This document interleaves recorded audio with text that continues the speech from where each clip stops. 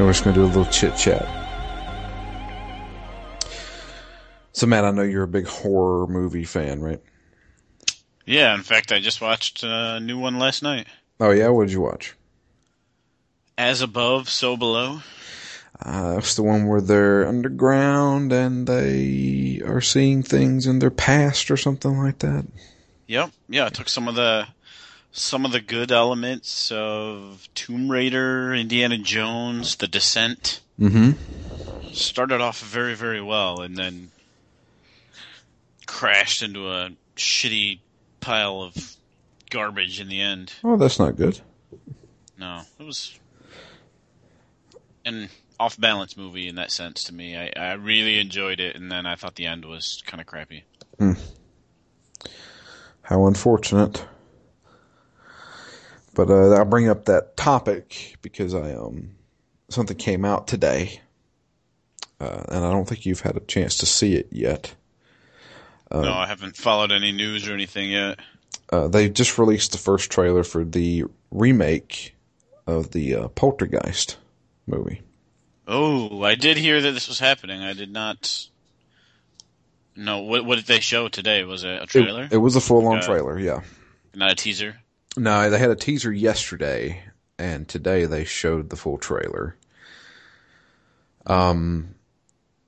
You've obviously seen Poltergeist before, right? Yep. Are you a fan of that movie? I am. I haven't seen it in a while, but I enjoy it. Okay. For me, Poltergeist was, I would say, my first horror movie I ever saw. Ever? Yeah. I was still a kid when I saw it. I think I was probably around maybe 7 or 8. And there's a couple of reasons why. My parents were not strict on what I watched or anything like that. They didn't, if I could handle it, they'd let me handle it kind of deal. They weren't like, oh, this is too violent or this is, too risque or whatever. Yeah. Which granted, when I was a kid, I didn't care about watching much of that stuff.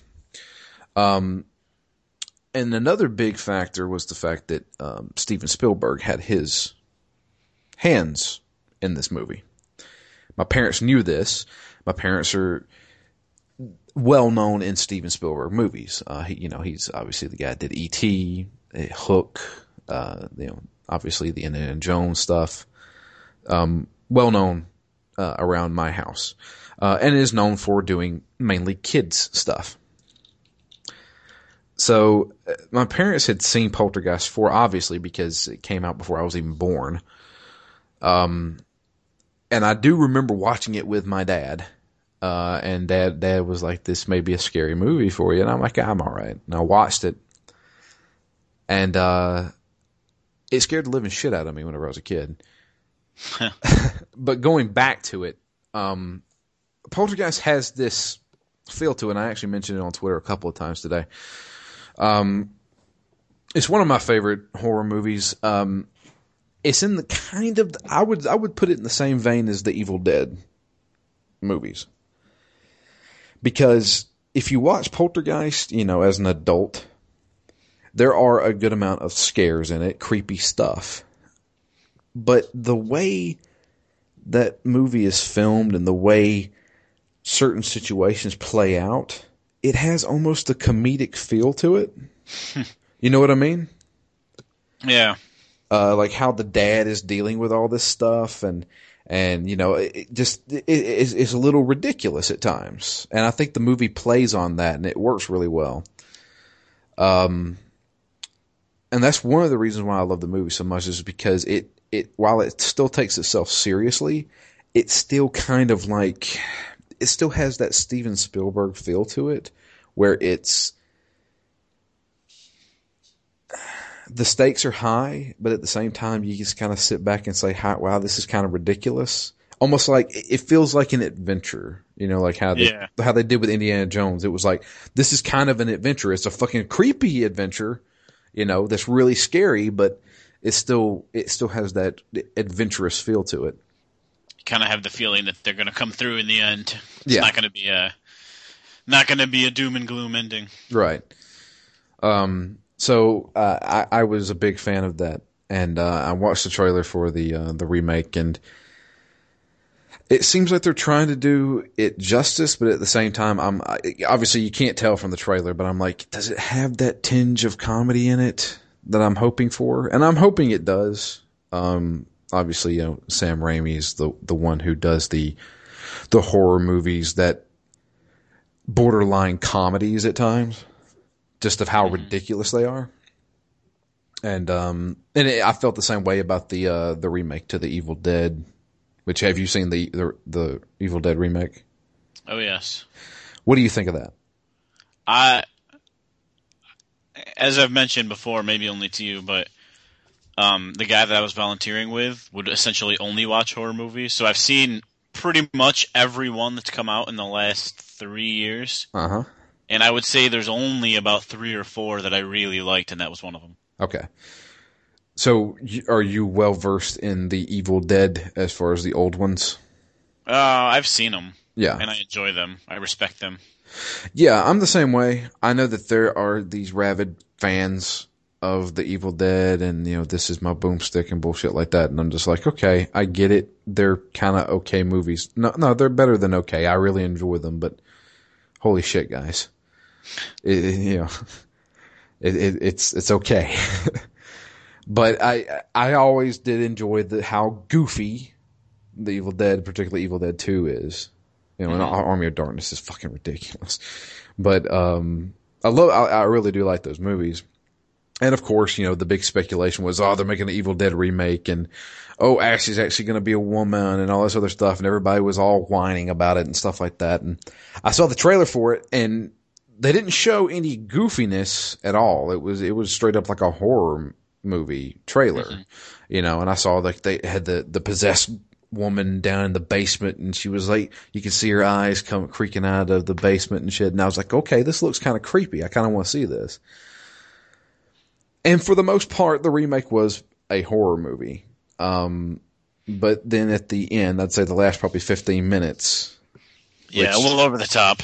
It went fucking Evil Dead 2 crazy on me. And that's when I said, fucking hell yes, this is fucking brilliant.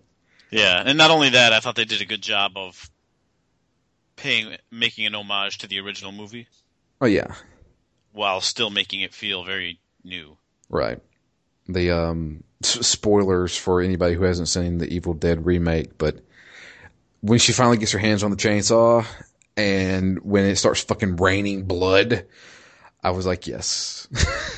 I had kind of a nerd moment there. I was like, okay, this is kind of fucking awesome. And then of course, at the end credits, after the credits and everything, they have Bruce Campbell for like 2 seconds. But yeah, that was one of the good ones, I would say. Yeah, that was one of the good ones. And I'm hoping that Poltergeist is going to be in that same vein, where it's a decent homage to the first one and keeps, man, I just like it like some of that stuff in Poltergeist was just, it was so weird. You just kind of had to laugh at it a little bit. Yeah. I keep going back to that scene where he brings the paranormal investigators in. They're like, okay, they're all talking about like, we've seen something move off a table once and stuff like that. And he's like, okay, let me show you my daughter's room. And he opens up the door and just shit's just flying everywhere. And it's like, this is like every day for him. And they're like amazed by it. And he just closes the door. And that's, I was like, that's a comedic moment, Yeah. And I hope they have that in this. So we'll see. But I did want to bring that up because it was something that I had been thinking about today since I watched the trailer. I see Sam Rockwell's in it. That makes me real happy. Yeah. So we're looking. I think they may be able to pull it off. Do we have a date? June, I think. I could be wrong. I'm pretty sure it's June. Maybe July. I don't know. Depending on what it's going to go up against. Because if it's going up against the Avengers, then they may want to move it. Yeah, we got a good summer for movies. There's a lot of stuff coming out, man. Got a lot of comic book movies, obviously. But But yeah, figured I'd mention that to you since I know you're a pretty big horror guy. Yeah, that's awesome. I like I said, I had seen the rumblings today, but I didn't know that it was a trailer they had released, and I will promptly watch it as soon as we are done recording. There you go. So yeah, everybody, welcome to Phoenix Down. This is episode number 34.0, I think. Oh, I think so. Yeah, I think it's 34.0. We are playing through, speaking of horror, we're playing through a semi-horror game, Parasite Eve. It's a Square-developed game. This is before Square Enix. It came out in 1998, September 9th of 1998 in North America. I could be completely wrong, and I'm sure I am, but I believe this is the only M-rated game series that they've ever produced. I could be wrong. But going to it now and looking at it, it doesn't really seem like it should be. Yeah, it's a soft M at best. Yeah, well, the biggest thing, because I saw, I think whenever I downloaded it on the PlayStation Network, it was rated M for mature for strong sexual content. And I'm halfway through this game, and I have yet to see any strong sexual content. Unless they're talking about cleavage from Eve. Which, back in the day, I guess, boobs were a hardcore thing back then. But don't get me wrong, there is a little bit of violence here and there, but I'm just like, I guess for 1998 that was really gruesome. Now it's really bad CGI. Although some of the stuff is kind of interesting, which we'll get into. But yeah, the thing to take away from this is actually it's based upon a novel, a Japanese novel. Yeah, which I actually ordered from Amazon yesterday. Oh, really? I'm curious of how well the translation is on that, because I know that translating from Japanese to English may not be the easiest thing. In fact, I think it's probably one of the harder languages to translate. I guess. I could be wrong. There's tons of games that are translated every single year. But I don't know. It just seems like it's a very diverse thing to do. But, well, let me know how the book is. I don't know that this is true, but I believe the game is a sequel to the book. Okay. Which makes me even more interested to read it, because if it was just a retelling of what we were playing, that would be cool. Mm-hmm. But to get more background on where these cells are coming from and the origins of these family lines, if not these characters, I think that'll be pretty cool. Because so far, I'm liking it. I wasn't going to buy the book at first, because I'm like, well, if I hate this book, if I hate this game, I've got no interest in reading the book. Uh-huh. But I'm kind of digging it so far. According to the Wikipedia page, the game is a sequel to the novel Parasite Eve. It is the first game of the Parasite Eve series. So, quick synopsis of the game. As far as not story, but as far as how you play the game. It is a real-time action RPG. I mentioned it on the N4G podcast, so I'll mention it here. As far as how it plays, I'd have to say it's a lot like I said Valkyria Chronicles. I think as far as like you can move and positioning is very important in Parasite Eve. Knowing where to stand, when to take shots, and when not to. Yeah, I think those are probably the most fun parts of this game. The combat is fun. I like the combat in this game. I like how the different enemies have different patterns, and again, your positioning and your spacing and your timing is all something you have to keep in mind as you're playing. Yeah, it's not quite so like that one RPG I played a long time ago, Enchanted Arms, that was sort of grid based. I liked it for the same reason, in that you do have to plan those things before each attack. I mean, that's a lot slower. That's not in real time. But this almost seems more advanced than that was. But truth be told, the combat system in Parasite Eve is not that complex, though. Yeah. It's mainly just, I need to stand somewhere that is not here right now. You know what I mean? I need to get away from this monster because looks like he's, getting ready to attack, or, maybe I'm in a better position to get a critical hit. It's small things like that. But I don't know what it is. It's strange. It's one of those things where battles don't take very long to finish. They're not overly difficult, but they do offer a challenge.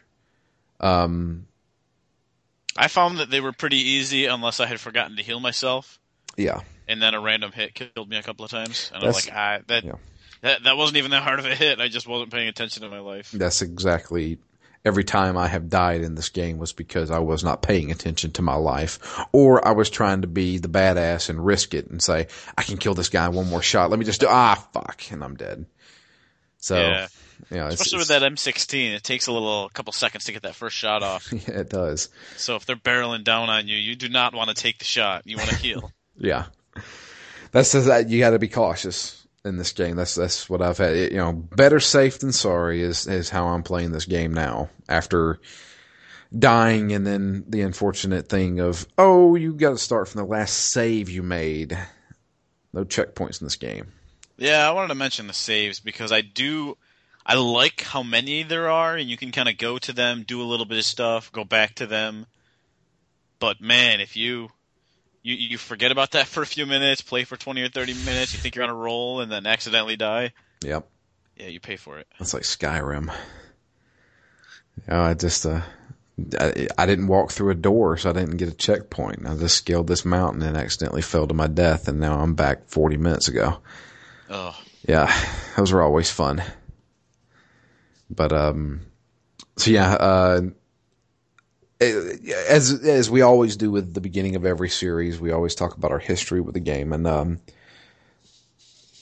as far as my history with Parasite Eve, I knew of the game when I was a 13-year-old kid.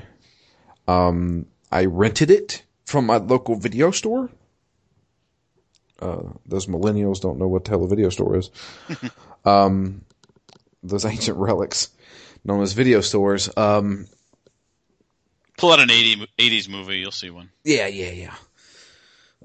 So I think this was a game that I wanted to play, but had no idea what I was doing in it.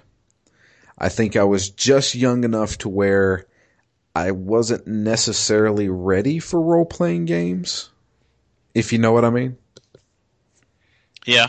Although this does, along the spectrum of survival horror game to RPG game, this one is not too far in the RPG direction. Yeah. I mean, I don't feel like it plays that much differently from a Resident Evil. This is true. But at the same time, it's like, I distinctly, when I was a kid, I remember playing this game. I remember being in the sewers somewhere, and I remember this bubble coming over my character whenever I hit the X button, and I didn't know what the hell I was doing. And I was just like, I don't know. Sometimes it shoots. I have a gun. Let me shoot this person. That was my thoughts on this. It was so strange. I have very vague memories of this game. So, I mean, I don't know kind of where I stand at this. I remember I rented it for like a weekend and then took it back, and I never played it again. For multiple times, I have said I should go play Parasite Eve because, like Ken said on the podcast, there really is no other game kind of like this anymore. You don't see many. Yeah. You don't see many sci-fi, horror, psychological games like this. Even though for modern standards, the story is there, but the story is, it feels like a game from 1998. True, but if you compare that to like Dino Crisis that we recently played, This has much more story than Dino Crisis does. Absolutely. I mean, they get into the. I would say you know more than I do. You know about all this kind of stuff. Supposedly, I mean, I don't know if this is exactly your field of study, but they get into the technical jargon that I would, because I know nothing about it. So, I mean, when they start talking about it, I'm like, this is kind of going over my head, but everybody acts like they know what they're talking about. Yeah, let's be clear here. There's a little technical jargon thrown in there, but most of what they say is fantasy. Okay. All right. You're going to be my professional here. So that's the thing. You're going to put everything into perspective. So, well, before we get into that, what about your history with the game? It's a game that it's another game that I had missed when it came out. I wasn't familiar with it, and and there was no event where it came to the forefront of my mind. Basically, this was a game where I missed it, and then it kept kind of popping up as I was, years later, 3, 4, 5 years later, mid-2000s, this was a game that I kept seeing as, I missed that, and it seems pretty cool from everything I read about it. I don't know how it plays, I don't know anything about it, but I finally, around the mid-2000s, maybe 05, 06, picked up a disc copy of it, and I played maybe an hour. Okay.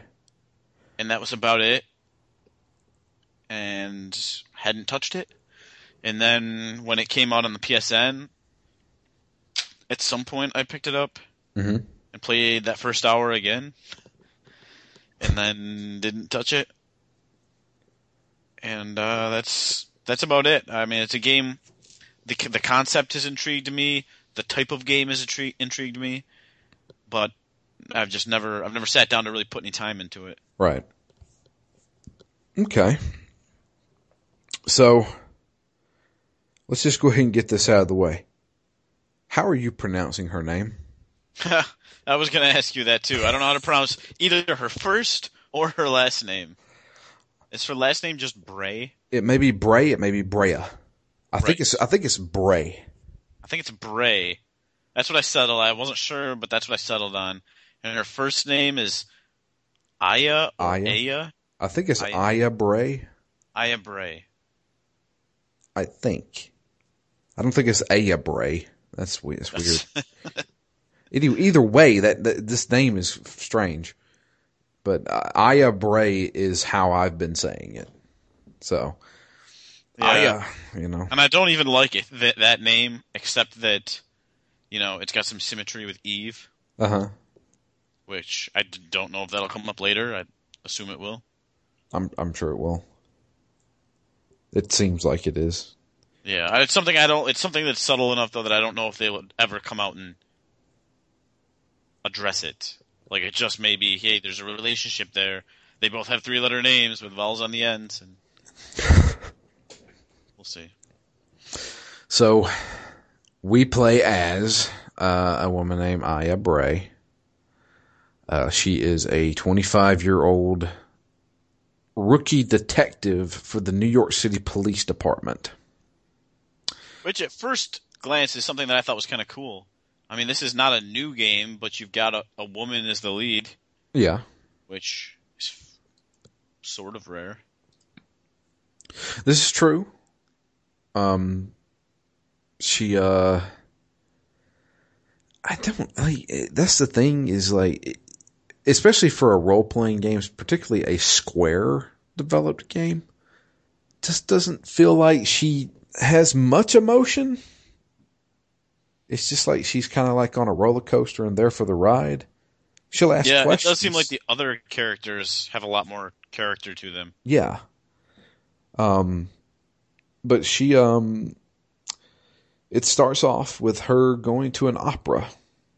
With a guy who has been begging her for weeks to go out with her, and she decided to go out with him and decided to go to the opera.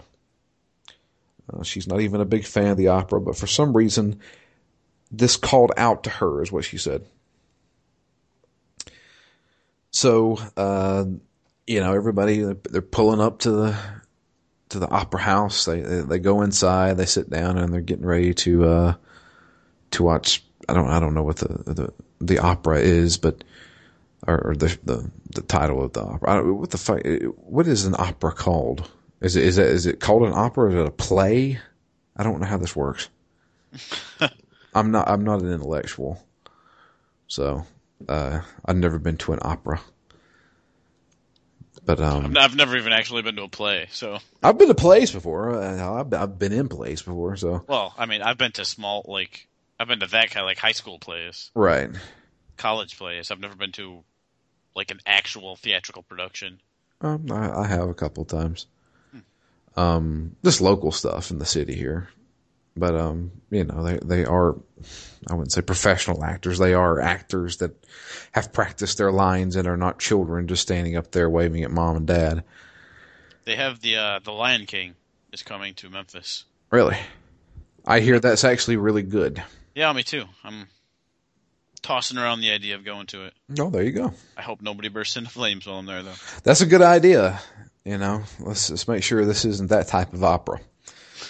So we go to the opera. We're sitting there. This is all kind of like it starts off. The very first thing that I noticed is that you have to.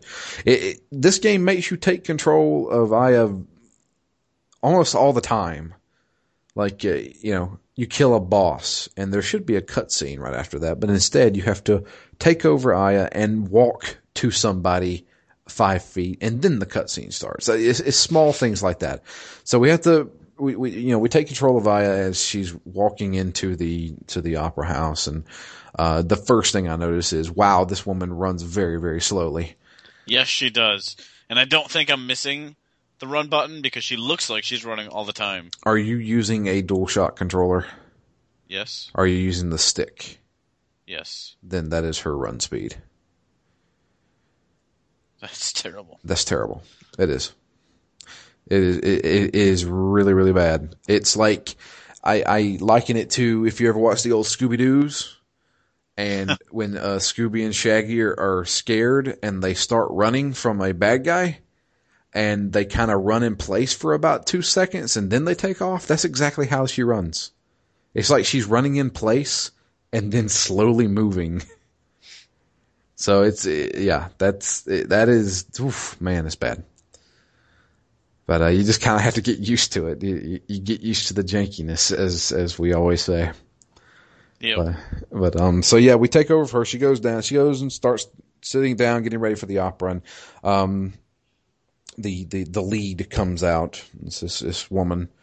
It looks like almost like a Shakespeare play or some shit, because there's like there's guys like with the swords and stuff like that, and this woman comes out and she starts singing, and as she's singing, the people around Aya are bursting into flames.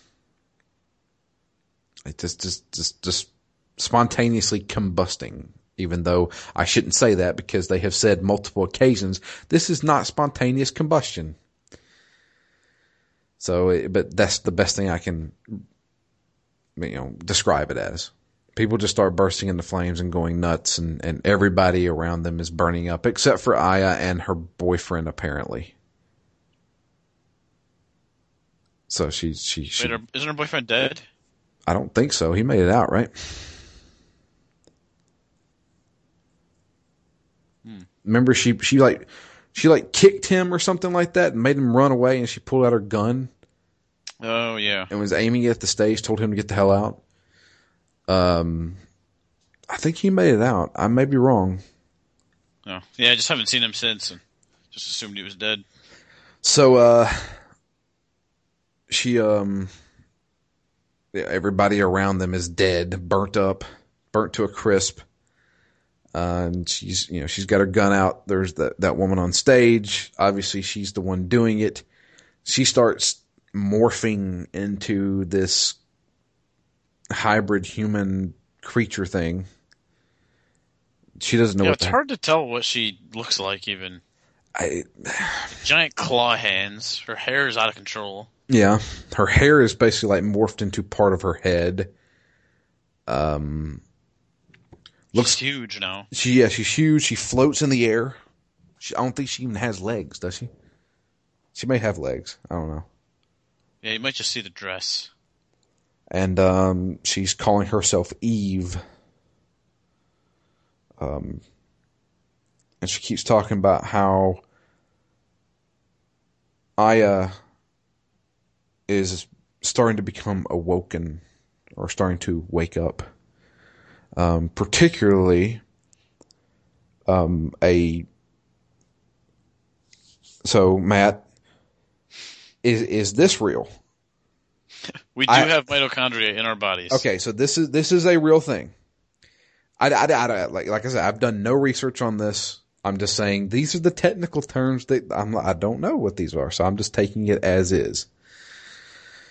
She keeps mentioning that they're waking up, not her herself, but I don't even think Aya knows what the hell she's talking about. She keeps throwing the word around, and she's like, "Well, what the hell are you even talking about?" I think she's just more worried about killing this person, to be honest with you. So yeah, and then we take over. We have to go around and go through the backstage and try to get to her, and then we have our first fight with her, where we get our first taste of the combat.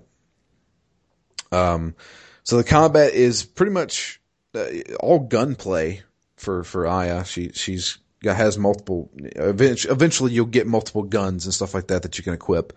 Yeah, there's clubs, but I never found a reason to ever want to use it. I've never used the club in my halfway through this game, and I have never even equipped the club. Which makes sense, but then when I got an upgraded club, I was a little confused. Yeah, I got to know. Yeah, of course I don't want my normal club, but why would you even think I was using it to want a better club? I don't know if there's like a difficulty setting or something like that. Maybe New Game Plus around or something like that. But even then, I think it's there just in case you run out of ammo. Yeah, I think that's probably the case, because at one point I was trying to ditch it and it wouldn't let me. Yeah. So I kind of think you have to keep it around so that you can't get yourself into a situation where you can't fight off an enemy. Right. So that's the biggest thing for me, was like you are going to be using guns throughout most of this game, and that's one of the things, and I'll bring it up on the Metal Gear show when we do that. But it's one of the things that I've always found endearing about Metal Gear, and I'll put it here too, is that even though we're fighting these supernatural mutated creatures who have powers beyond our imagination, I'm going to kill it with a fucking gun. You know what I mean? So, I've always liked that. So the combat, obviously, like we said, is you're always in a room or a sectioned off part of an area that you can run around in real time.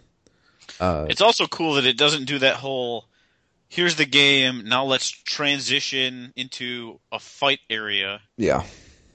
And then when the fight's over, transition back to the game. I like that it all takes place right in the game world. Yeah, everything takes place in the game world. So, like, if you're running around Central Park, which we'll get into a little bit later, you're going to run into a kind of like a random encounter, but there is no screen transition or anything like that. You're standing there, monsters show up, and you can move around that area. I think I would have been blown away by this game if I had played it when it was new. Yeah. Because it has so many RPG elements, but then doesn't have so many RPG elements. It's really a weird hybrid of games that... I don't know if my stats are doing anything.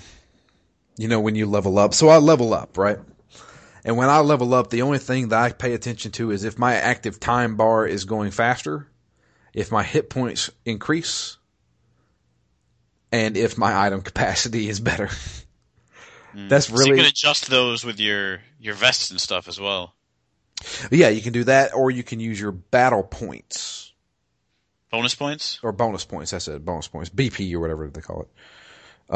You can increase your active time So that's one of the things that's in the combat is, much like a Final Fantasy VII, which I'm going to make comparisons to. You have a bar that fills up over time. It's your active time bar, and when it fills up, you can perform an action. Basically, you hit the X button and it pauses time. You can choose what you want to do, whether it be take a shot, shoot at a guy, or use an item, or use a special ability. And it's all surrounded by that, including monsters. Monsters and bosses all have an active time bar. You can't see theirs, but you can tell they're running around biding time until it's time to attack again. So yeah, sometimes running towards you, sometimes running away from you. Yeah. So it's all based around the active time bar.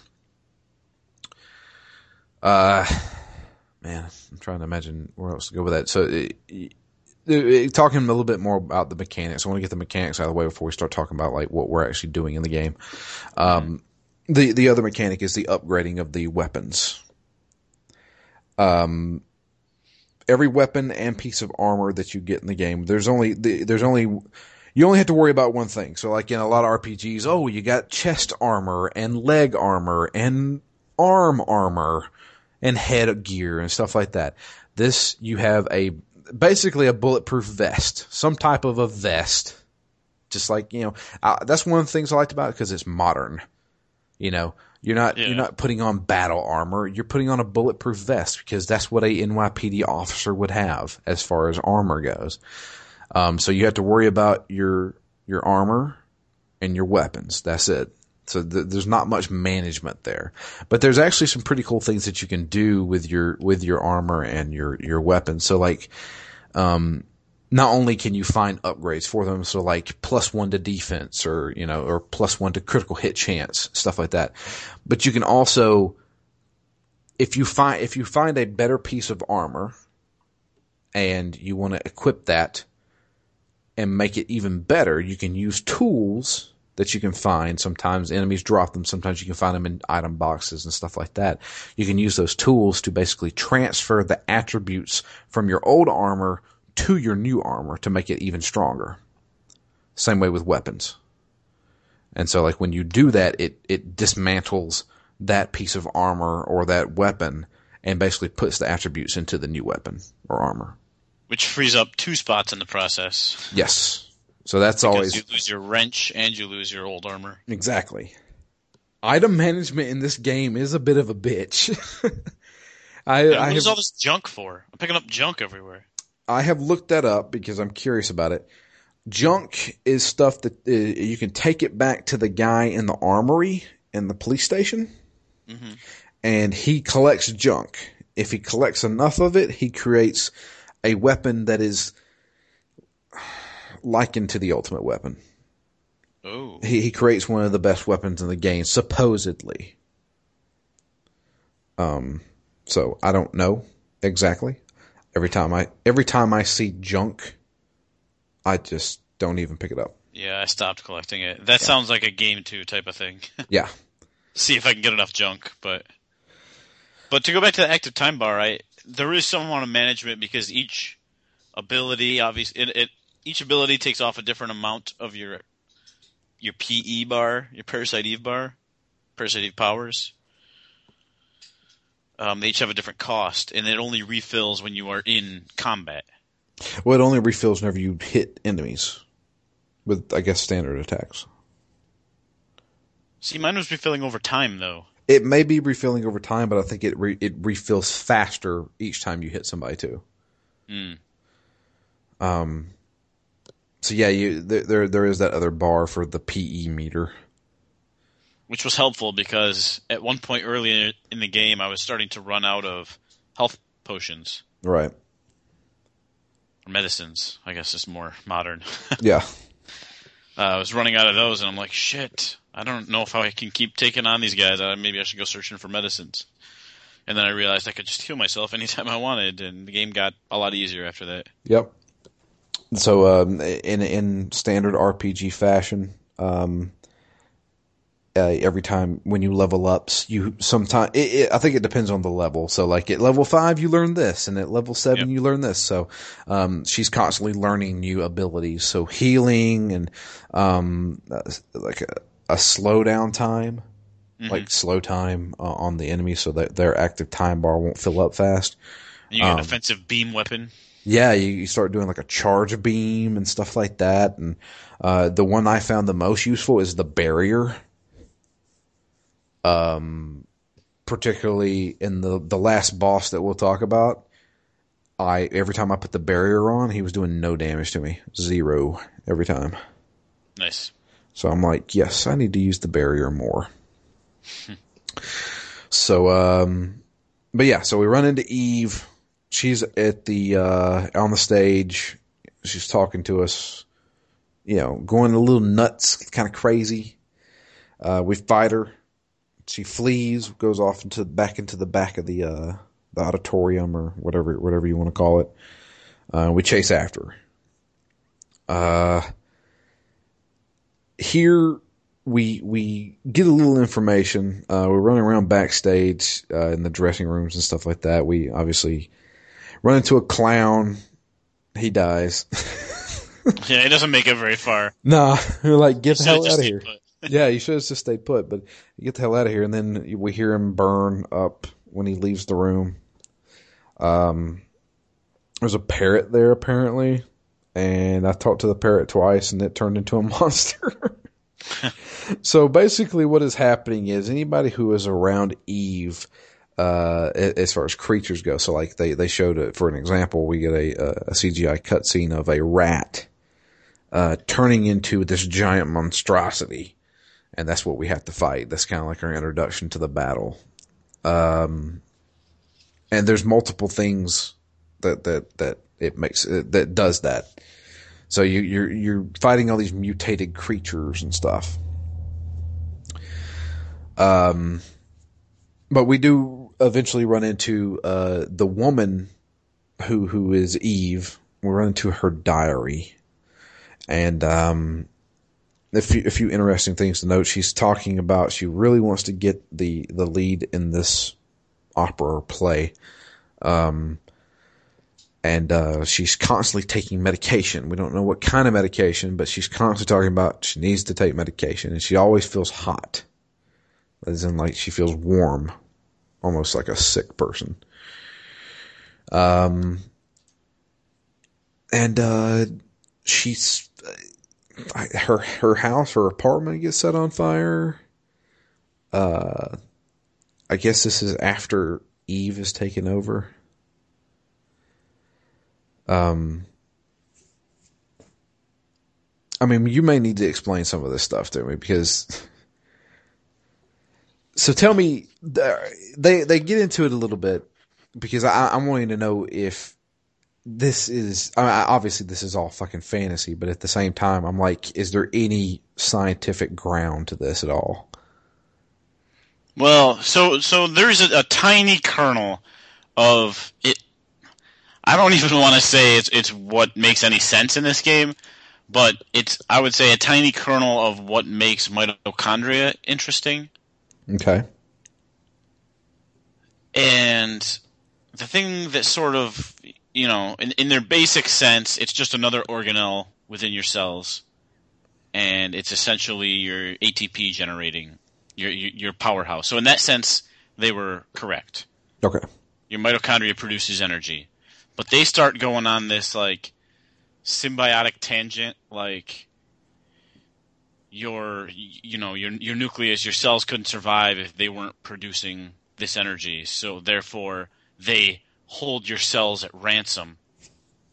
And I was like, that's where it doesn't really make any sense to me, because that's like saying that your ability to interact with the world is dependent on your ability to see, for example.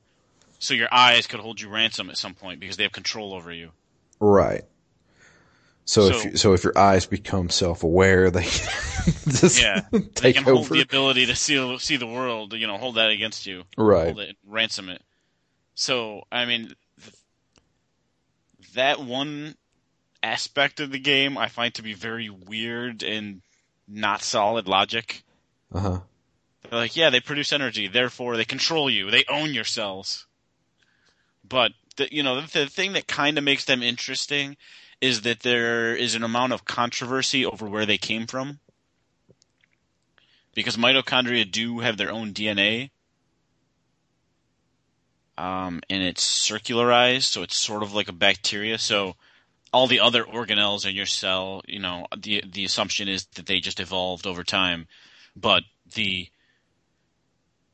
sort of contradictory hypothesis with mitochondria is that long ago it was a bacteria that was engulfed by our cells, Uh-huh. and then there was sort of a symbiosis set up, and then over time they've just shed everything, almost everything that makes them unique, and so they're unrecognizable as, or compared to an ancestral bacteria that they might have come from. Okay. So the idea is that it might have been a foreign body pulled up by a cell, and it's just been incorporated into the cell. So then this game goes on a weird tangent where they start evolving independent of humans, or the rest of the human, and now they become self-aware. So, well, you can probably tell me this. When were they discovered?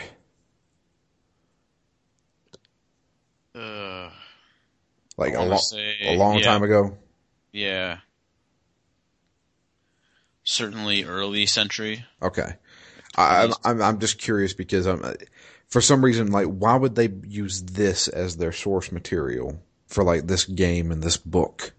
You know what I mean? Well, that hypothesis has been around since the 70s. Okay. So that's really, there was no reason to really talk about them until somebody proposed that they might be foreign in nature. Okay. At least in origin. Huh. So, yeah, anytime after the 70s, and if that's all you know about it, hey, we've got foreign things that we've incorporated into our body. Who knows what they could do? Like burn people alive. Like they're sleepers, basically. Right. Who knows when they'll get activated? Uh-huh. So that's basically what Eve is doing is turning other people's mitochondria against them because they generate heat. Or they generate energy, which is turned into heat. They generate energy, so if every mitochondria starts firing at the same time, they say that would be enough energy that would be released as heat that would burn a person up. Right. Okay. Is that scientifically true or no? I mean, I think it's scientifically impossible, so who knows what would happen? Right. We're myth busted, man. We're doing this now. But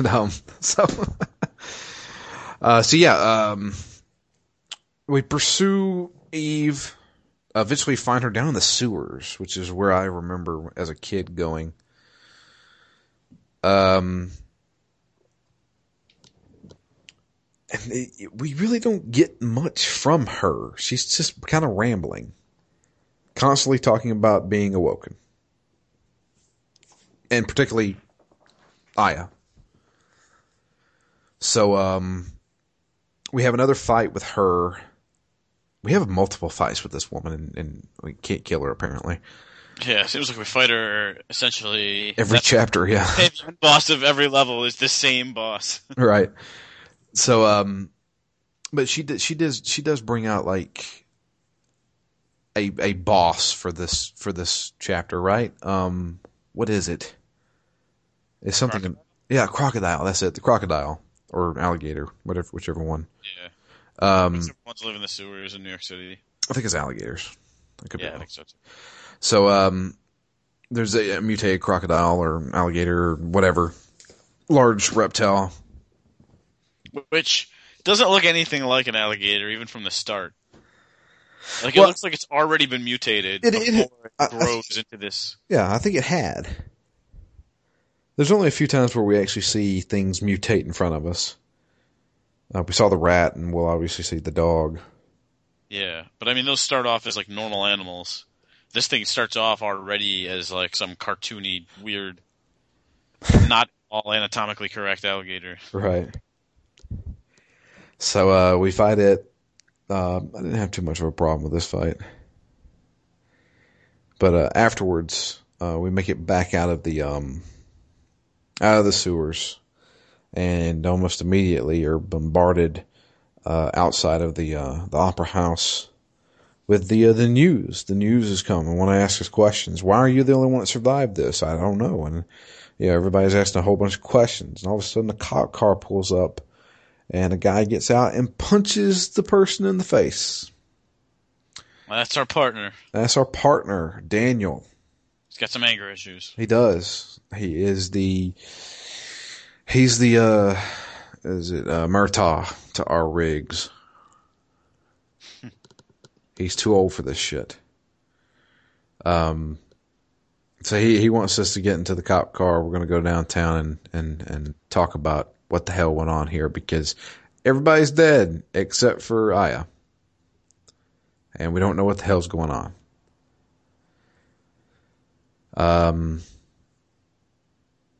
So Daniel, how do I explain Daniel? Daniel is your typical, I'm not going to believe jack shit you say, or I don't believe in this scientific mumbo jumbo guy.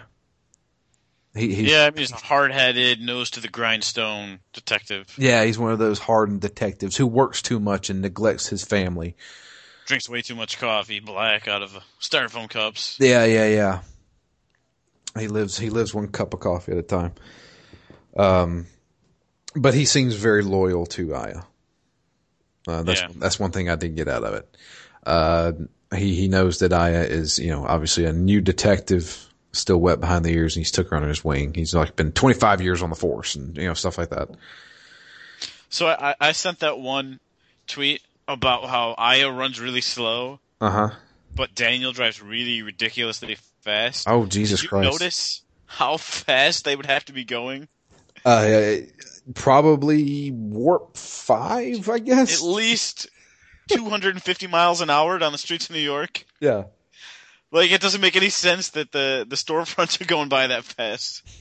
And not only that, but there's constantly, every time he's in a car, we have a cutscene, we talk, and then he does what looks like he's gear shifting, even though there's not a gear shifter there. It looks like he's shifting gears and going faster. Yeah. At one point, so basically, I took a video on my phone of how fast everything was going, and I had just left the game there because you have to advance the dialogue. Yeah. Which is unspoken, which is common for this time, but I left it there, and I'm laughing out loud to myself at how fast everything is going. I'm like, this is impossible. You would die within 2 seconds going this fast in New York City. That's the thing. I'm like, where are the fucking cars? Yeah, where's anything? But even I guess it makes sense after they say that everything's evacuated. Well, yeah, he's doing this before the evacuation. Yeah, this is before the evacuation because they even mention it. After the evacuation, he's like, "There's no cars. This is how it's supposed to be." And I'm like, "No, you do that anyway." Yeah, he's crazy. Because the thing is, I took that video on my phone, and then I started playing again, and 10 seconds later, it's like, "All right, now let's kick it into high gear or something." I'm like, "That wasn't high gear." Oh, while we're talking, we should have already arrived and lapped the block about 5 times. So, reverse going this fast. I know it. So, make it to the police station. The other detectives are there along with the police chief. And the weird thing is they have dialogue. Like all these characters have dialogue, but it's never explored enough to even care. The police chief used to be Daniel's equal, but then he got promoted, and they mentioned there might be that. some tension there. Yeah, they might mention that, but then it's just there. We don't care. It's not explored because we don't care about these characters. But then we also get a touch of Daniel and his son and how he promised him he was going to take him to this concert at Central Park, and he can't make it because there's a big case going on, and he gets all mad and runs away. And, it's obviously they're trying to explore Daniel a little bit more than the other characters in the game. But while we're there, we're trying to figure out what the hell's going on. And obviously the mitochondria, she mentions that, and they're like, what the hell is that? And it's a scientific term for this. And well, it's science. Why don't we go to the museum? There should be scientists there, and then we can ask them what the hell that is. Yeah, like the world's leading expert on mitochondria happens to work in a museum. Yeah, in New York City. So, Which, I mean, I guess if you're going to work at a museum, that's probably one that you might be able to do research at, but yeah, I guess. I guess. I always thought those were kind of like tourist attractions. Or, they restore stuff there. They don't do research there. I've never... Yeah, I mean, they generally don't, and they really don't do biotechnological research. You might have, like, archaeological research, because that's what where I'm the thinking. bones are housed. Yeah, that's what I was thinking. I was thinking of, like, Grant, like, dusting off bones at a museum. Yeah. And I'm like, okay, that works. But then I'm like, do they really do, like, do they splice DNA and shit like that at a fucking museum? I'm sure he does. He had molecules up on his computer. Yeah, that means he's a scientist. Obviously. So we traveled to the museum, and the doctor there, oh god, it's a dumb name. What is his name? Doctor starts with a B, maybe? Oh shit. Shit. Damn it, I had it even. Hang on a second. I still got the Wikipedia page up, maybe.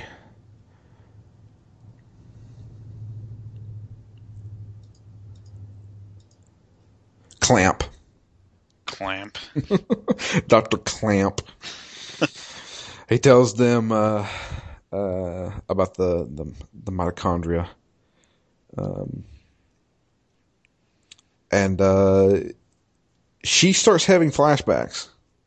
Aya starts having... Which she's had to sort of throughout. These short flashbacks. Yeah. And there's also this little girl, Maya. Yeah, Maya, I believe. Little blonde girl that we've been seeing both in the flashbacks and walking around New York City. Uh-huh. And she's actually helping us, kinda. She's showing us where to go, especially when walking around the next part that we go to. So these are all split into days. The first day is Christmas Eve. Obviously, the second day is Christmas Day, and it's basically telling the story of what happens in the 6 days this is taking place, which I think is, kind of like a foreshadowing, or not a foreshadowing. I don't know what the literary term is, but basically, it's allegorical. Yeah, basically, the 5 days of creation, the 6th day created man, that kind of deal. 7th day they rested. So I think that's kind of like a parallels to that. So when we go to the museum, we meet with Dr. Clamp, who is very abrasive. Typical scientist, I guess. Giving us a bad name. Yeah, that don't like to talk to anybody. Get out of my lab. You dumb cops. You think you can come in here and just run the place? So we go there, and he does describe a little bit about what we're dealing with, just a little bit, not enough to even care. But when he finds out who Aya is, he kind of becomes a little, I wouldn't say scared, but kind of cautious. It's like, well, I don't know if I should, say anything to these people, because and then she starts having fucking flashbacks of what looks like a hospital room or some kind of a laboratory with 2 beds and a little blonde girl laying on one bed, and what I'm guessing is her on the other. Yeah, that's what I assumed. But... I'm getting the vibe that she has been experimented on. That's just me, though. Obviously, because we can't figure out why she didn't burn up with everybody else. And now she has these special powers. Like, she can heal herself. And shit. I don't know. So he wants us to get out of his fucking lab. We leave his lab and go back to the precinct. Where... After we pass through the world map. Yeah, going through the world map. So the world map is so strange. Like, I don't even know why it's even there. Yeah, it seems odd. Because another weird thing is they make you pick Where where to you're go? going to go, and then while you're on the way, they have a discussion of where we should go. Yeah. And I'm like, A, if you're going to do it this way, shouldn't you have had that conversation beforehand? So at least I know, all right, this is where the game wants me to go. Then maybe I want to go check something else out. Right. But I don't know. I thought that whole part was weird. It's archaic design, man. Welcome to 1998, man. That's why? Because it's old. That's the best way to describe it. I mean, there is absolutely no reason to have a world map in this game because everything is linear. We're going here. All right, let's go here. Period. It should be a cutscene of them in the car going, fast as a jet. So it's it's weird how they handle that kind of stuff. But we go back to the precinct, and the Daniel's child, Ben, is there, and he told him, he's like, hey, he was there earlier. Daniel remembers, we're supposed to go to the concert at Central Park for Christmas Day. It just so happens Aya remembers reading in the diary of the woman who is now Eve that she was also going to be singing at that concert in Central Park. Oh shit. Everybody at that concert is going to get burned alive. Yep. So Daniel goes fucking nuts. I got to get there. I got to save my son and my wife, even though my wife is probably going to leave me. There's a few things that he brings up, like, Lorraine doesn't care about me anymore, and shit like that. It's so detached. You don't even care. I'm just like, come on. So we had to go to Central Park. This is basically our dungeon for day number 2. You start finding out that you start sensing a pattern. We're going to have some cutscenes with some dialogue and stuff like that, tell a little bit more of the story. But you're always going to run into a large area where you have to explore and run into enemies. And that's basically our dungeon. Our modern day dungeon is Central Park. Now, I've never been to New York before. And I've only seen pictures of Central Park. And aside from me exploring it in Alone in the Dark, I don't know much about Central Park. But do they have like a museum or a zoo in Central Park? Is that real? I thought so. Okay, so there is a Central Park Zoo. I did not realize. I was like, is there really a park? Like, the thing is, like, how the fuck big is Central Park? It can't be that big, can it? No, it's pretty huge. Really? Is it? So it's over a mile long? The zoo itself is almost 7 acres. Okay. Never mind then. I like I said, I've never been there. I have no idea. I just thought it was a big plot of land in the middle of a city. So yeah, I mean that's essentially exactly what it is. Yeah, but I mean, like every time I've with like Alone in the Dark, it's fucking huge. I mean that place is that's the entire game almost.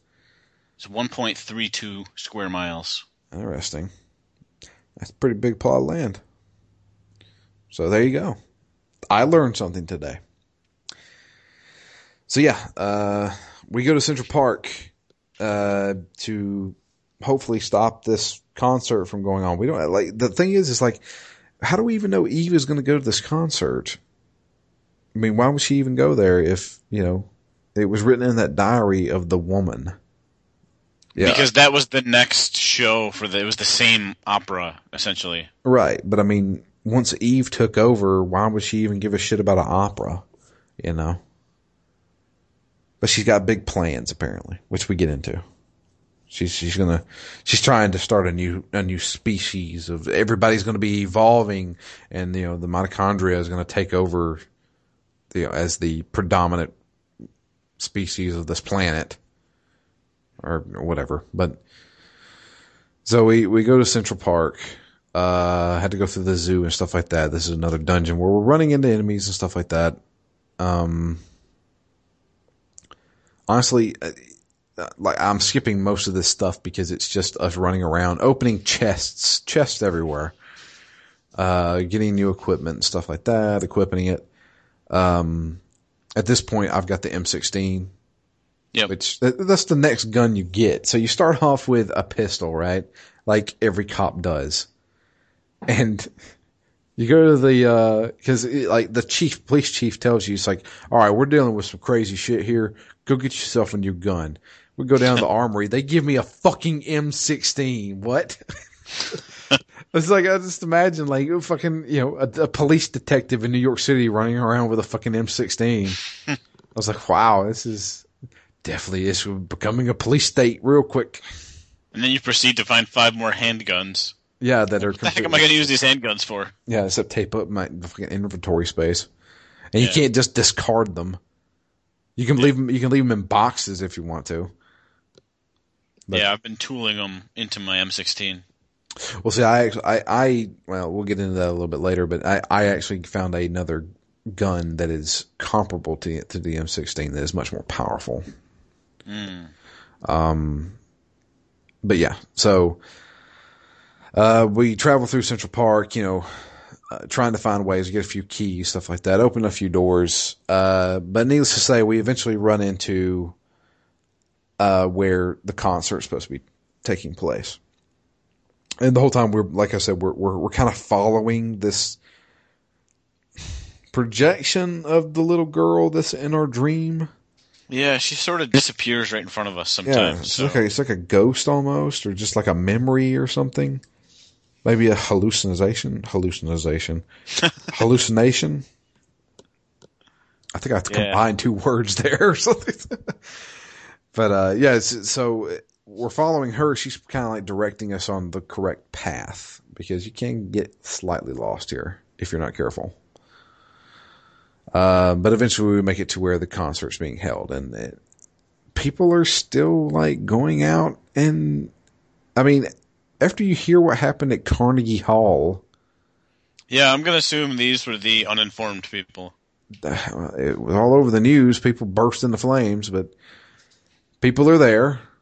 They're watching the concert or getting ready for the concert. Eve comes out and melts everybody down to this liquid goo. Yeah, this was a weird cutscene. Yeah, it was a CGI cutscene where everybody's just, even the people don't look real because it's such bad, CGI. And then they start melting down. I would say old CGI. Oh, it's old CGI. I thought it was pretty impressive for considering the time it's from. Yeah. For the time, I guess it was amazing looking and very, very graphic and horrifying.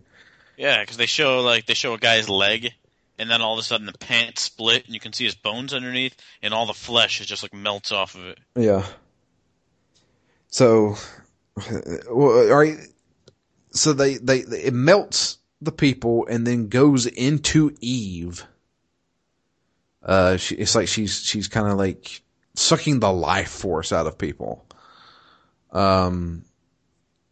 We show up, confront her. She's continuing her, oh, you're stronger than what I thought, and bullshit like that. And we have another cutscene of her. We have to fight, obviously. We have to fight the next boss, which are these multiple worms that keep coming out of the ground. I didn't have any problem here. In fact, I figured I was over-leveled. Yeah, that's when I sent you that text. I was like, yeah, I think I'm a touch over-leveled. Yeah, because I was like, this boss fight is not difficult at all. Then again, I was getting good positioning. Like every time, apparently everywhere I stood, those spikes that they kept throwing out was not hitting me. And I was like, I guess I just need to stand here. Because I just somehow got lucky every time and only got hit like twice during the whole fight. And I'm like, man, what am I doing something? Am I that good, or am I just lucky that I'm standing in the right spot every time? So we kill the worms and then we pursue Eve. We eventually make it out of the Central Park, back into the edge of Central Park into the city. And there's one of those, you can't have a movie or a game in Central Park without the fucking horse and carriage thing. Yep. So, there's the horse and carriage there. Eve's like, if you want to hear more about what's going on, you know, take a ride with me. And so we oblige and get in the back of this fucking carriage. Eve sets the fucking horse on fire. Yeah. And you start traveling down, I don't know, Fifth Avenue. I don't know. I'm just making up shit now. You start going down the fucking street, completely abandoned once again. No, every street in every cutscene is completely abandoned in New York. And I'm like, this is not true at all. Yep.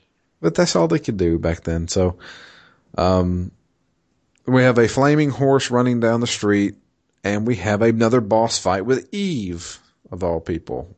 And this is one of the many fights where we're on such a tiny space. Yeah, we can't move anywhere. Take 3 steps in one direction and 2 in the other. Yeah. And I'm just pointing an M16 right in her fucking face and pulling the trigger. Seems like every time. I didn't have any problem with this fight. It was just like, this is kind of ridiculous, but whatever. And eventually, when we defeat her, she goes off, and the carriage wrecks, and you know we get knocked out, and then we get a cutscene of a Japanese man trying to talk to some police officers. The police officers have blocked off the street because of the everyone's being evacuated. Yeah, people are melting and shit. So everybody's getting evacuated, and we don't know what the hell's going on. But there's this Japanese guy who is trying to talk to these police officers. Apparently, one police officer speaks Japanese, and they're trying to have a conversation. And then the 2 cops get caught on fire. And I found it funny because this is where the bad 1998 dialogue comes in. It's like the Japanese man is like, oh, this may be my chance. And just like slowly turns and then walks around the barricade. I'm like, really? There was a gap right there you could have ran through, but apparently the animators wanted him to go another way. And we cut to Aya waking up in, well, looks like a dilapidated house. A house with obviously electricity because he's watching television, but there's a barrel on fire, one of the fire barrels that, homeless people use, in the middle of the fucking room. I'm just like, what the fuck is this? She doesn't know what the hell's going on, but the Japanese man is there watching television. She's trying to talk to him and figure out what the hell was going on. And then he says this guy saved you. Bust through the door, here comes Daniel. It's like, oh, got you just in time, and all this other stuff. And what the hell's going on? Well, the city's being evacuated, and we don't know what's going on. And who is this Japanese man? And he introduces himself, and he is a scientist from Japan who has came to investigate what is going on here because it sounds very similar to something that he saw in Japan. Which, now that you mentioned that this game is a sequel, I have a feeling he may be the main character of the book. Yeah. Is this guy's name Maeda? Yeah. God damn it. I'm so bad with names. I'm surprised they even remember Daniel and Ben, for Christ's sakes. Let's see here. Yeah, Maeda. Kunihiko Maeda. Who is, he is a scientist from Japan, come to investigate because he's heard about all this stuff going on, and it sounds very much like something he has seen in Japan, not in a such large scale. Apparently they were able to stop it in Japan. So he wants to come along with them to obviously give his scientific opinion on stuff. And so we enter into day 3. And day 3 is all about, okay, the city is evacuated. We need to start, regrouping and figure out what to do next. Yeah, day 3 is weird because it's very short. It's very short. All you do is collect some supplies and go back to the police station. Yep. So, like you just said, we go to the gun store. The Japanese man makes a joke of like, "Wow, you guys actually do sell guns in America like crazy." And maybe in the late 90s, it was a different time. I don't know. I was a kid. But I guess something in legislation must have changed recently because I could find machine guns in a gun store. Don't think that's true. But I was able to get what was that? A handgun, a rifle, and a machine gun out of this place. Yeah, there's quite a bit in here. And a good amount of ammo, and upgrades. And upgrades and stuff like that. But I then equipped the submachine gun. Because I was like, well, more shots are better than 2 shots. The only downside, did you try out the machine gun, Matt? The new one that we picked up? Yeah, the one in the gun store, yeah. Yeah, it was like the M11 or something. Yeah, it's like a submachine gun kind of deal. I've grabbed it. I haven't used it yet. I think I held on to it for a little while and then tooled it into my M16. Okay. So the machine guns act a little bit differently than the rest of the guns. So like, in combat with handguns or like, the M16, you can, when your bar fills up, you can choose to attack something, and you can choose to, I want to attack this enemy in front of me and this enemy to the side, and you go bang, bang, kind of deal. With the machine gun, you don't get to choose. She just automatically chooses to shoot. So instead of just unloading on one guy, she goes, brah, brah, brah, brah, and she's aiming at everybody. So it's kind of a downside where you may have an enemy too far away and I only do 3 hit point damage to it, while the enemy right in front of me, I'm not shooting when she could do 20 hit point damage to it. So you can't choose who you want to shoot, but you can unload on guys, obviously. So I used the machine gun for a while because I was always running into battles and I only had like 2 guys and I was just fucking mowing them down. And I was okay with that. So eventually we go to we get some supplies at the pharmacy as well. Just healing items and stuff like that. So we go back to the police station because that's where Ben is, Daniel's son. He's staying there obviously because shit's going down. And he doesn't want his son running around. So we make it back to the precinct and all hell has broke loose there. People are dead. Eve has obviously been here. Of course, Daniel runs off like, oh my God, where's my son? So we decide to try and find Daniel and Ben. And along the way, we run into a whole bunch of enemies and stuff like that. I went back to the armory, and found, Torres. I don't know how Torres, yeah. Torres. He's been mortally wounded. See, that's another thing. If you went and talked to them, the young guy who wants to be in charge of the guns is all gung-ho, and Torres is like this old man who doesn't want him. He's like, guns are not toys, they're serious business and stuff like that. And I'm like, I don't care about this. And then whenever I come back, they're talking about he never really liked guns because his wife was accidentally killed by a gun, and he joined the police force to regulate guns. I'm like, I don't care. Heartless. This guy's dying. His wife is dead. But still, who cares? Like, these are characters that have no backstory, no bearing on the story whatsoever. It's just filler. It's not even filler. It's 2 seconds of dialogue. Which is weird when the game is so short. Exactly. Exactly. That's the thing. This is like unlike any game Square has ever made, I think. Like, as far as like modern Square, I should say. So it's strange, but yeah. So I finding more ammo, finding guns and stuff like that. This is where I pick up the gun that I'm using now. There is a part where you have to kill the monster that killed Torres. And if you kill him, you get a new gun, which is a lot like the M16, but it's much more powerful. And I equipped that because my machine gun just wasn't cutting it anymore.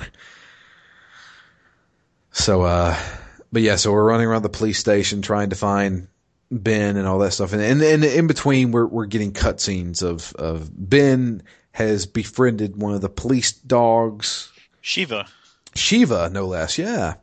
The Final Fantasy summon. The goddess of ice, I believe. Can't really remember. But, he has befriended the local police dog, the precinct dog. Which they made sure to show us the first time we were in the police station. Yeah. Foreshadowing like crazy. So we're constantly getting cutscenes of him chasing after the dog because the dog's going nuts. He's chasing after the dog. Obviously, this is not going to end well. And we eventually make it to the cutscene where the police chief, Baker, is protecting the son from the dog, Shiva, because we get another cutscene. And this one is actually kind of gruesome, I should say. I think it's the most gruesome I've seen, where the dog is a German Shepherd. Its face splits vertically. Yep. And it turns into 3 different heads, almost like a Cerberus. And it's like this gaping hole in the middle of its chest where its head should be. And there's another, like, shittily formed head. And, like, it has this long tongue that has teeth on it. It's really weird. And it's fucked up. Sort of makes it feel even more Resident Evil-ish. Yeah. So, it gets mutated, and it wounds Baker, and he's still there trying to protect Daniel's son. Oh, he's valiant. Yeah. He shot it a few times, it's not doing anything, and then Aya busts in, and it's like, you're the one I want. And the dog turns around, now it's time to fight this asshole. And I call it this asshole because I actually died 3 times here and it kind of pissed me off. Oh, damn. This thing, alright, the first time was I had forgot to heal, which was my bad, and it killed me in after 2 hits because I didn't heal enough. The second time was me being careless and saying, I can kill this thing probably in another hit, and then it did that fucking AoE attack. Yep. The earthquake. The earthquake thing. And that thing does some fucking damage. And this is another one where you're in such a tiny space you can't really get distance. You can't dodge jack shit. The only because later on you fight enemies that have or I guess it was before this, but they have those area of effect attacks. I don't even know what they are, what kind of animal they were. Uh-huh. But the farther away you are, you can run away from them to sort of avoid most of the damage, but you can't do that here because you're stuck within 2 feet of this monster. Yeah. So, I died the second time there. I only died twice, I should say. The third time is when I said, let me start using some of my abilities. So I used the slowdown ability on it, so it wasn't doing as many attacks. And then I also said, let me try this barrier out. Maybe it'll up my defense. No, it negates pretty much all damage from that fucker. I'm like, why have I not been using this sooner? Well, basically it uses your Parasite Eve bar to absorb the hit points, right? Right. So basically, what I ended up doing was casting that thing all the time, and just not getting hit. We eventually take it out, and this is the one where I was like, okay, there should be a cutscene after this, and that should be the end of the day. But then you kill it, and then you have to walk over to fucking Baker. I'm like, it's fucking 2 steps. Just start the cutscene, guys. Yeah, why waste the time to load the actual game engine for me to walk so then you can load the cutscene? But that's another one of those old things. But Baker's still alive. He's wounded, but he's still alive. Daniel shows up right after the boss fight. Thanks, Daniel. Even though you stocked up on machine guns and shit, just like me. And his son's okay. And the chapter day ends with basically Ben saying, "I want you to find out who did this to Sheva." And I'm like, "I am." And that's the end of the day. And that's where we stopped. Or rather, that's where I stopped. Yeah, that's where I stopped too. Yeah. And that's the first half of Parasite Eve. This game is going by very quickly. Yeah. So I don't know if something drastically changes and the chapters start getting longer, or this game is probably going to take me about 5 hours to beat. 5 or 6. Yeah, because time sort of passes differently in intense games versus RPGs. Like when you can just languidly spend hours and replay some battles to level up a little bit and spend some time in your inventory. Like you can easily blow through 3 or 4 hours in an RPG. Yeah. But this game doesn't have a lot of the extraneous stuff. There are no other quests to do that maybe that's why the world map is there. I haven't tried going to other places to see if there's other stuff to do, but nobody gives you quests. So I almost wonder if it's enough. Like, what do you need in a game to call it an RPG versus a survival horror game with RPG elements? Right. There is one thing we forgot. I forgot to mention when we took the scientists to the museum lab, and we ran into we ran back into Clamp. Yeah, so the most scientifically appalling segment of the game was in that part. Okay, so explain to me exactly. Because basically what they're doing there is they're looking at Aya's cells. Uh-huh. And there's a microscope in there. Typical tabletop microscope. Right. And then they're like, "Oh, here, have a look at your cells." Which leads to a cutscene, but, presumably it's what Aya was looking at under the microscope. But the very first thing you see is DNA strands. That's what I'm no scientist, but I'm pretty sure you can't see DNA in a microscope. You cannot see DNA strands in a microscope. I was thinking... Certainly not a little tabletop microscope like that. You don't see anything. And then they zoom in more, and it looks like you're looking at atoms. Yeah, that's what I was thinking. I was like, are they seriously looking at molecules and atoms now? I was like, what is this? But I think it was supposed to be a nucleus because they started talking about the mitochondria attacking the nucleus. Yeah. But it didn't make... I don't know. That was a messy jumble of pseudo-scientific imagery. What they were basically testing was, all right, on normal human being cells, this mitochondria will attach to their cells and basically hold it prisoner, or not really hold it prisoner. Yes, because they're within the cell already. Yeah. So it's basically holding it hostage. It's latching onto it. You saw these things latch onto it, and it can't move, right? Yeah. It's basically taking over. Oh, it's so ridiculous. But then it showed Aya's, and instead of it tried to latch on, but then Aya's nucleus set off a static electricity zap, and it knocked the mitochondria off. It'd make more sense if she was just an alien.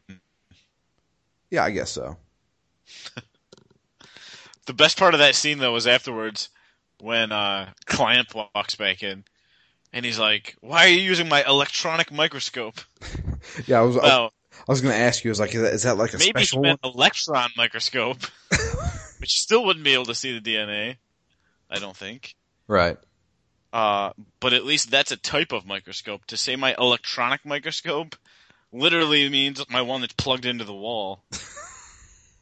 And it just looks like a light microscope, which you could probably see the cells on.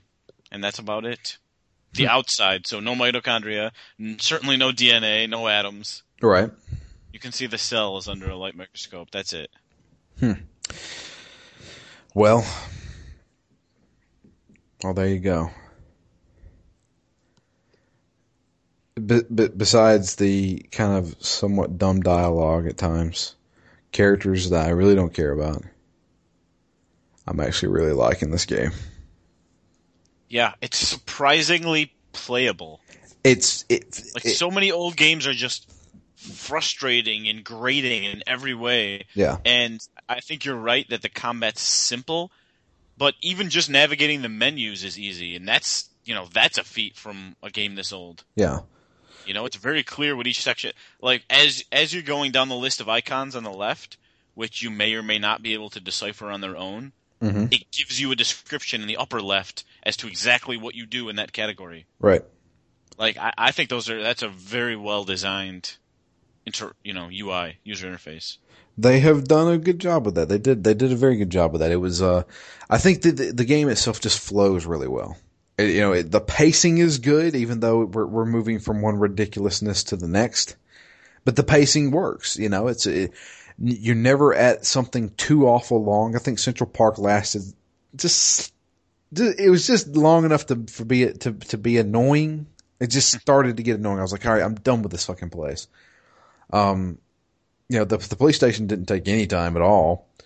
Yeah, I think there's a good variety of locales, which helps spice it up. Yeah. Along those lines. So I'm actually really enjoying this game, especially for an older game like that. Yeah, I love the fact that I have control, and if I want to do a battle a couple of times, I've been able to do that. Yeah. Just leave and come back to the same area and get a couple extra fights in, level up a little bit more. Mm-hmm. I haven't spent much time doing that, but you can, which I appreciate in any RPG. Right. I think it looks pretty good for its age. Yeah. Like when you get into the police station, when it's all like battered and all the glass is shattered, and the music's not good in the game, and the sound in general is weak because nothing's voiced really. Yeah. But there's enough of an ambiance, enough background music to sort of set the mood. This is, to me, this is one of the weakest soundtracks to a Square game I've ever played. It's just, it feels like typical late 90s, kind of like runway music. That's what it is. It sounds like fucking runway music from the late 90s.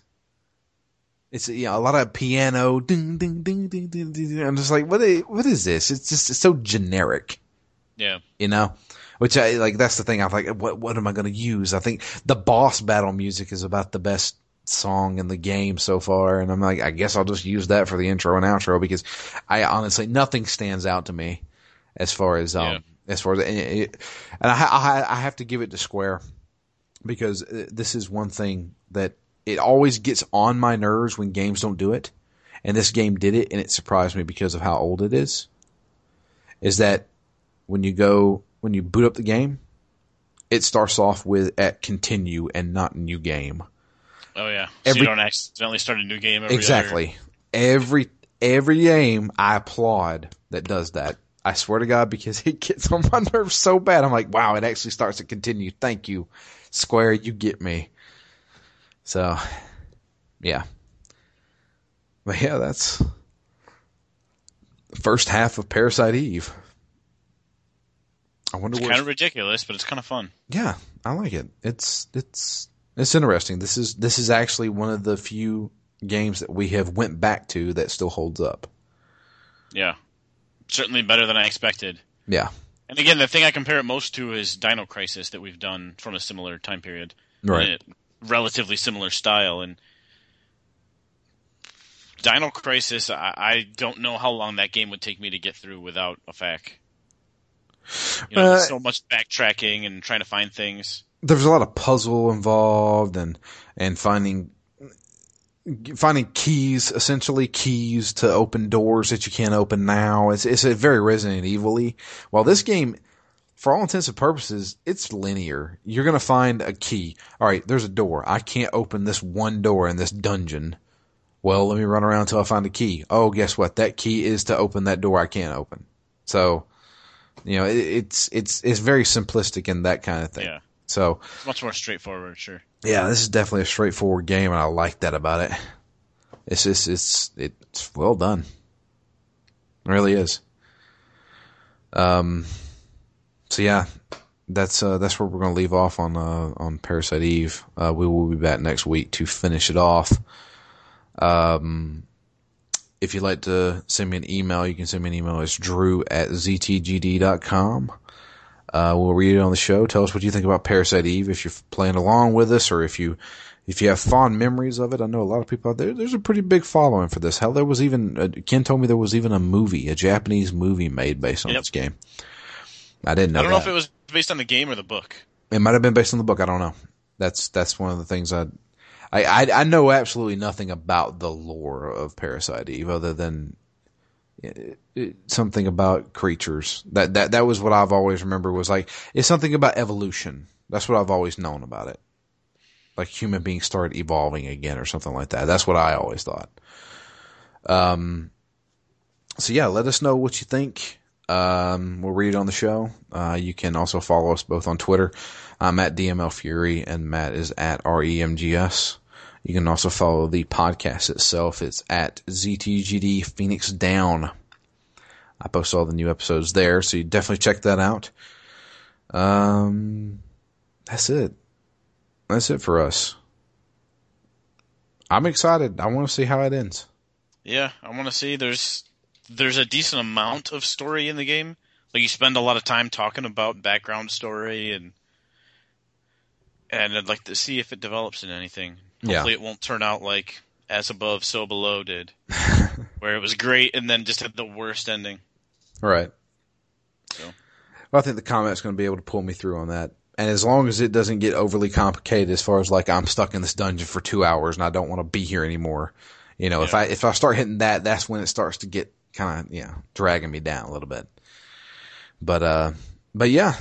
That's it for us. I appreciate everybody listening. We will be back next week to finish Parasite Eve, and then it's off to Metal Gear Solid, which I'm really excited for that, because I installed that whenever I installed Parasite Eve, and I'm like, man, I'm so tempted to start it up now, but I didn't. So I'm saving that.